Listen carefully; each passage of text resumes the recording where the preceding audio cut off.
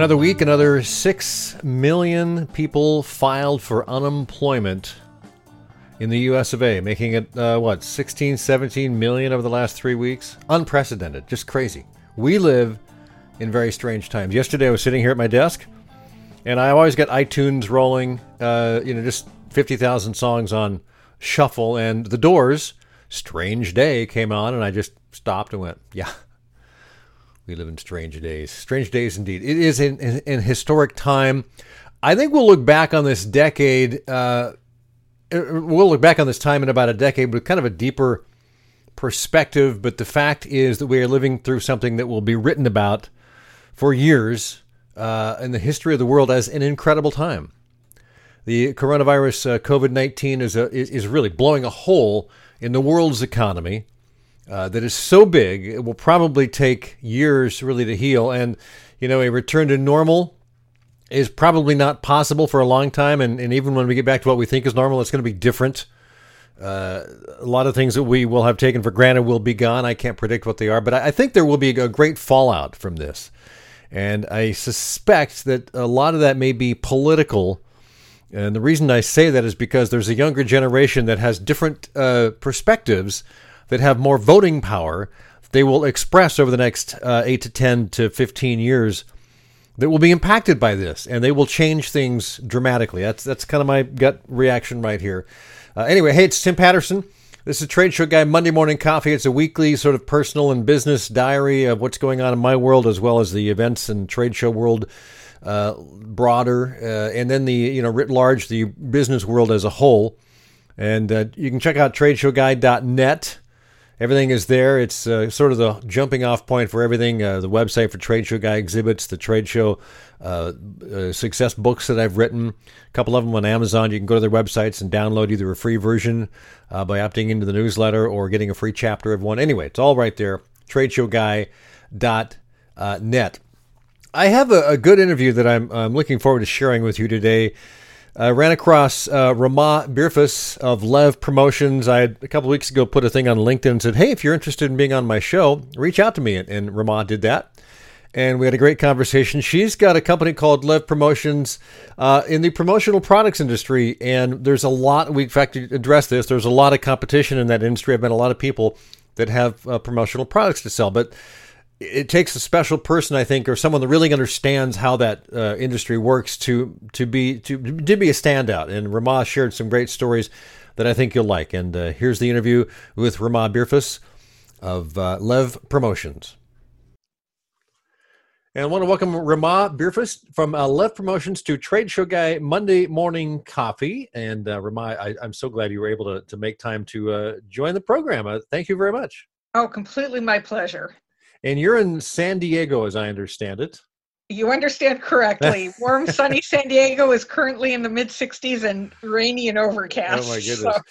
Well, so you're the kind of the promotion products industry, which is a bit of a crowded industry from what I gather, but I think that you can certainly stand out as in any industry.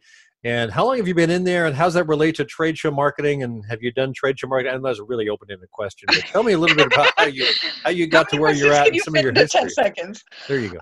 Well, April 1st, we celebrated 18 years doing this full-time. I was kind of doing it part-time before that, but 18 years, April 1st, so I'm very excited about that. How it relates to the trade show industry is actually trade show marketing and event marketing is my particular niche. Mm-hmm. It's something that I love.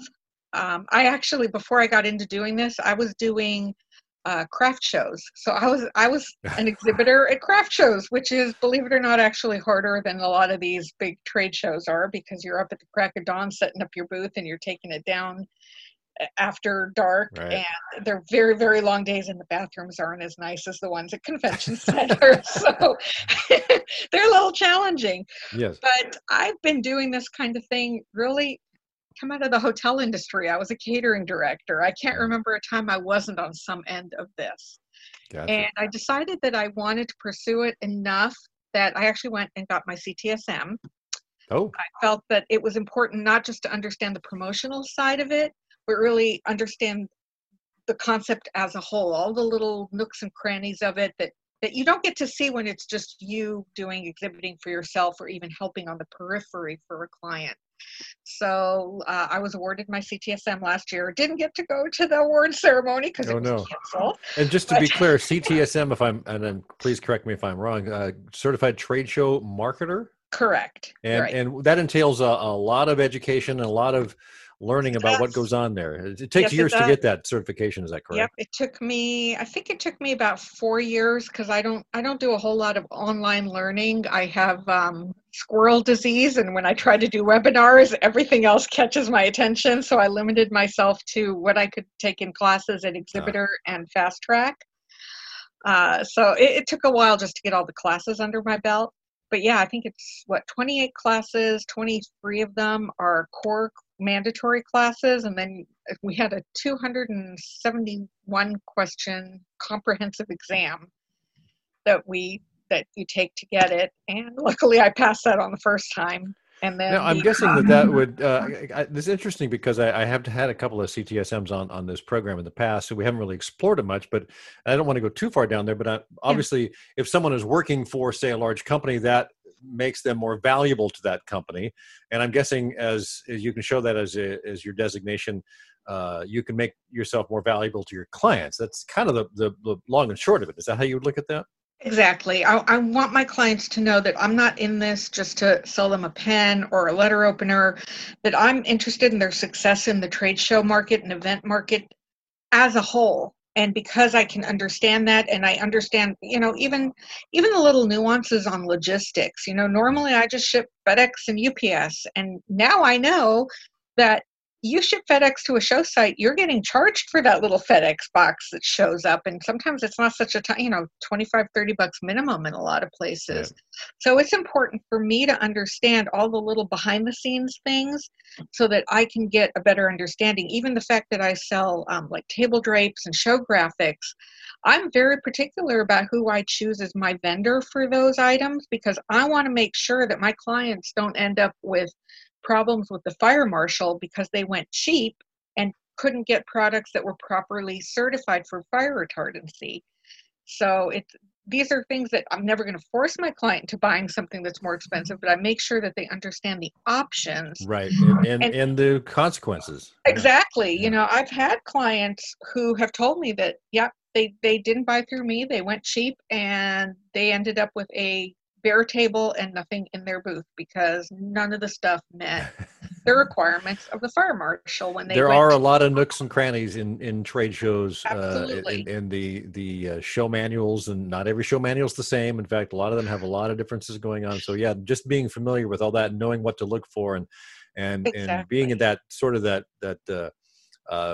esteemed advisor for your clients, I think is very, very important. So what are you doing now that the the COVID-19, the coronavirus has impacted this industry incredibly? What we kind of talked in the green room a little bit about what you're doing, but go into that a little bit. What's your time being spent doing right now? Well, I'm kind of dividing my time between two things right now. And as I told you in the green room, that I'm doing a lot of work right now with my clients. A lot of my trusted suppliers have connections to all sorts of manufacturing venues. And so they're able to provide me, and they go fast, but they're able to provide me with basic face mask protection. So nothing that I would sell to a hospital because I'm not educated enough to know that I'm selling something that's going to meet their requirements. But for the guy going to the grocery store, the employee who just has to come into an office because they're an essential worker, or go into the grocery store because they're an essential worker, those medical masks, the 3-ply ear loop ones, they work fine for that. So I'm sourcing those for clients. I'm also sourcing hand sanitizer. And right now we're actually not doing the typical small promotional bottles, but we're doing larger, everything from, I just took an order last night for a box of 50 11.5-ounce bottles to gallon jugs with pumps on them. And those are actually, I'm selling stuff that's not imprinted, but right. I'm able to provide a source that isn't gouging them.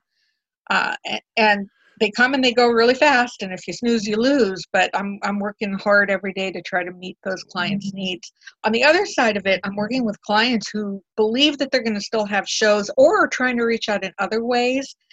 And the challenge now with promotional products is the fact that number one, a lot of my vendors, my suppliers are running out of inventory Mm-hmm. because they can't get things in. Let's face it, most of the stuff does come in from China. And Right. although China's been shipping it, if it's coming in via boat, which is the least expensive way to go, it's stuck in the ports because they can't unload those boats. And the longshoremen are not working right now as a result. So we've got boats. It's kind of like whenever they have a strike at the docks. It's a similar situation. You've got stuff waiting to get unloaded and then waiting to go through customs. And customs is very, very strict, which is also slowing the process Right. down. Right. And they're So, probably understaffed as well. The yeah, ramifications of all of this, when you look at all those different areas, it is quite astonishing. I guess the yeah. good side is that the shows aren't going on that they absolutely need those for in May, June, and possibly July, and who knows how Right. long. Yeah, I mean it's a mixed blessing because if things Yeah. were normal, it wouldn't be an issue, but because they're not, it's become an issue. So not only is inventory running low for some of my suppliers, I already have some of my clients that have orders in that we know their products aren't going to ship till mid-June, and we Right. placed those orders a month ago. So we already know there's bottlenecks on there, but the other issue is that a lot of my suppliers, depending on the states they're in, and since all but I think 7 of the states are now under stay-at-home, Mm-hmm. if they're not considered essential employees, so basically my suppliers, if they're not producing hand sanitizer or some sort of medical equipment, they're not really considered essential businesses right now. So they're shut down. So what Yeah, and I'm it's such a seeing, patchwork because some states are not strict at all, and others are very strict, and everything is kind of in between those two extremes. And, exactly, and which so is you have to work with those various people in all those states. It's exactly. And interesting to hear that, Ramon. it's actually, I think, why some of my suppliers have chosen to kind of dip their toes, at least for the time being, into the world of face masks and hand Right, sanitizer, companies that normally don't do that, because it's a way to keep their employees employed, or at least some of them. right. And, The and issue, and I would presume a lot of that's produced here in the States, so you don't have to worry about exactly. A lot of it having it is, some of it, incoming the from face the country. masks for a good portion of them are still coming in from China, but again, they're being inspected like crazy at customs Right. before they come in, so that's delaying everything. The other thing, even when I take orders for these things, instead of being able to be shipped out, even though they're not printed here at all, they're not being able to be shipped out for 2, 3, 4 weeks because in a lot of cases they haven't even arrived at my suppliers' facilities Right. for them to unbox an inventory yet. They're still sitting in customs. Crazy, So crazy that's an world. issue. So let's talk about promotional products, which is what you've Yeah. been in. Let's kind of assume that at some point we'll all get back to normal, which it may be a slightly different normal, Yeah. but nonetheless, I think a lot of people do when they think of promotional products. They think of a pen. I Yep. have many of them that are printed, Yep. or a one of these things. This is an eyeglass cleaner thing. Yep. Microfiber cloth. The micro, yeah, exactly. But there's a lot of stuff out there that if you look through the catalogs and stuff. So how do you work with a client when they say, I got this promotion or I got this product, and what kind of questions you get into? How do you approach something so you find something that really fits and is unique as it can be? Well, it can be challenging. And the fact is that the longer I work with a client, the easier it is because we start out with a whole bunch of questions, which the longer I work with them, the more I kind of know those answers anyway.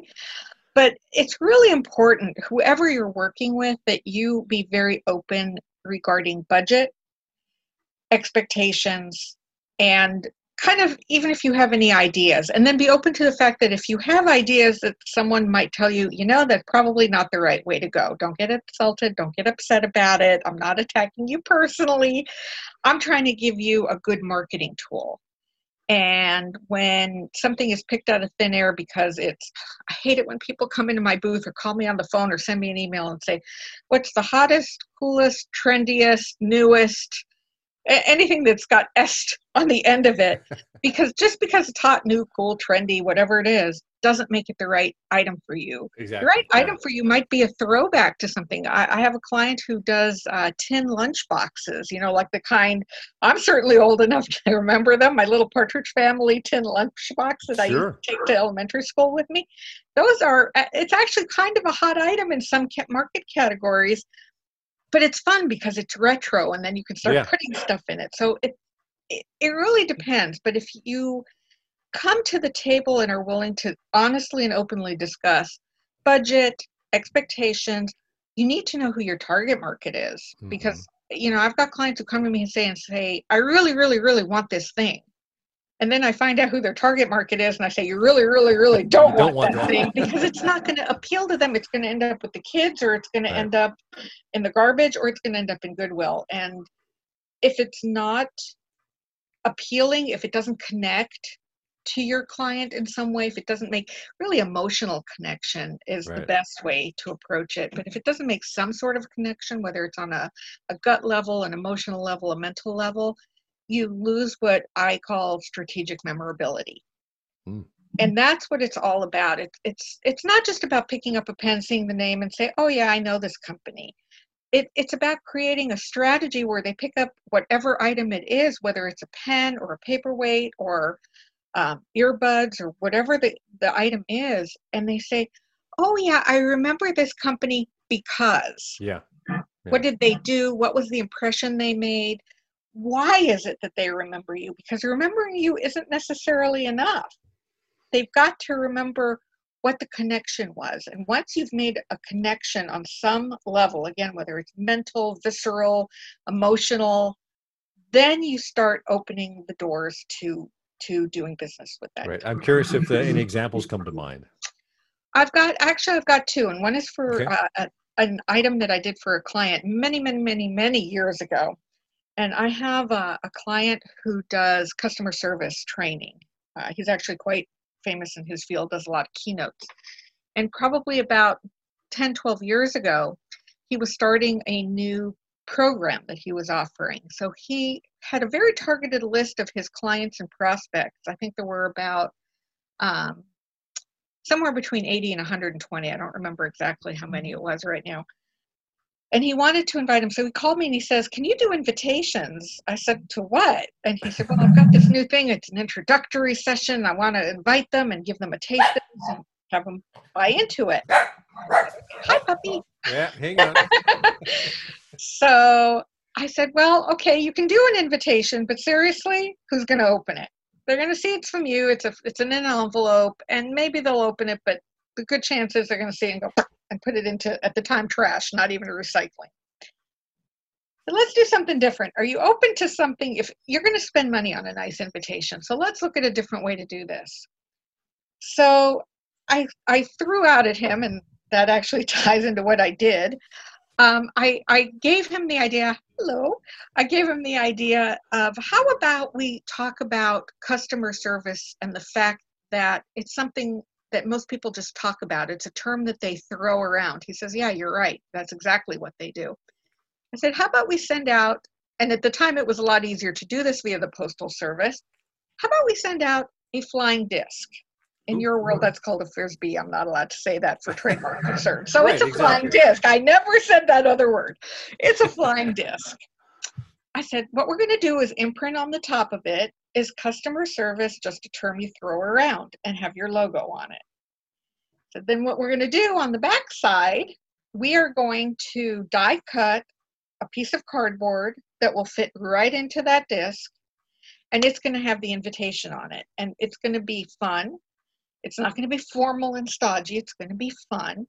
And we're going to use terms about how, are your employees catching the fever for customer service? Is it talk about using the words throwing around and other items that have to do with flying discs. And all we did, print that up, cut it out. I stuck it in there, put a little glue dot in there to hold it in while it was being mailed. We mailed it as is. It did not go in an envelope. Oh, We really? put a mailing label on the inside where that die-cut cardboard was. I put physical stamps on that. And I actually personally took it to the post office myself. And I remember I took it the Tuesday after Labor Day. His introductory seminars were going to be in October. I personally took it to my local post office the Tuesday after Labor Day. He called me on Friday and told me that every one of his 3, he had one in San Diego, one in Orange County, one in LA, every one of them was sold out. He had no room left by Friday. So went out Tuesday, so Wednesday, Thursday, by 3 days later. And he got phone calls. I love the thing. I can't come, but I really love the thing. By the way, we need to talk. Right. He told me 2 years after, he had someone come up to him at a networking event that he hadn't talked to in a while, said, I still have your Frisbee on my desk. Yeah. And you're right, memorable, very memorable. You So, know, yeah. it's an amazing thing. The reaction he got, the response he got, and people showed up at his seminars, and he was able to sell his program. Wow. But That's with pretty the cool. response rate, yeah, I mean, he had, I think when it was all said and done with, I think his response rate was about 92%. Whether they RSVP'd to the event or just called him or emailed him to say, hey, I got that. That's really cool. Oh, and we need to talk. I'm That, going to have oh, to and let the we need dog to out. talk You'll is have to excuse me business. for 1 second. I got to Yeah. let the dog out the door. Hang on. We'll be right back. Okay.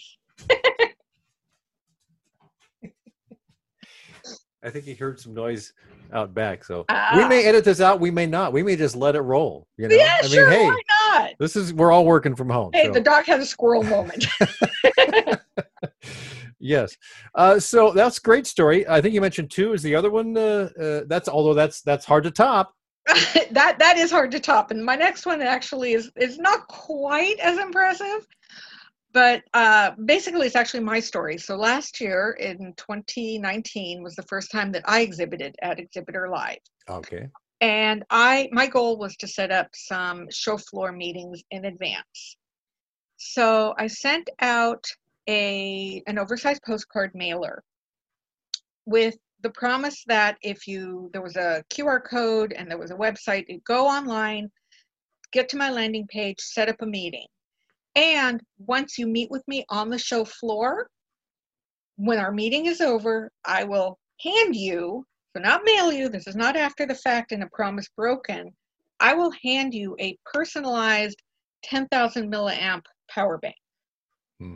So when you look at the show floor and the stuff that they usually give out, if they're giving out power banks, they're usually about 2,200 milliamp power banks, which you're lucky if you can get one full charge on a phone. And I was giving out something that was 5 times that. And personalized, it had their name on it. Oh. So someone could steal it if they wanted, but good luck trying to say it was theirs. So I sent that out, and I knew that there were going to be some challenges. No one really on the national level, although I have clients all over the country, I'm not a brand name like some of the other people on the show floor that I'm in competition with. It was also my first year there. And, you know, I truly believe that in the first 1 to 3 years on a show floor, people kind of approach you with a little skepticism. Because let's face it, if you've been to a show 2, 3, 4 years in a row, not only do you know everyone on the show floor, you already know where their booths are, and you're shocked when you can't find them. And are they going to be here in 3 or 4 years? Yeah, exactly. So I'm all the way at the back. I was one of those FIFO booths, all the way at the back of the show floor with the lovely wind blowing through as we were setting up and tearing down. That was when it snowed in Las Vegas. Oh, God. Yeah, and so I didn't have huge expectations for it, but I was hoping to get 8 show floor meetings. I ended up with 15. Wow. Nice. So my ROO, my return on objectives on that were way surpassed, which I was very pleased with. And actually out of those meetings, I picked up some business from a client I already had who met with me because they didn't know that I did something because, you know, they saw me as whatever it was that I was doing for them at the time. That's how they pigeonholed me.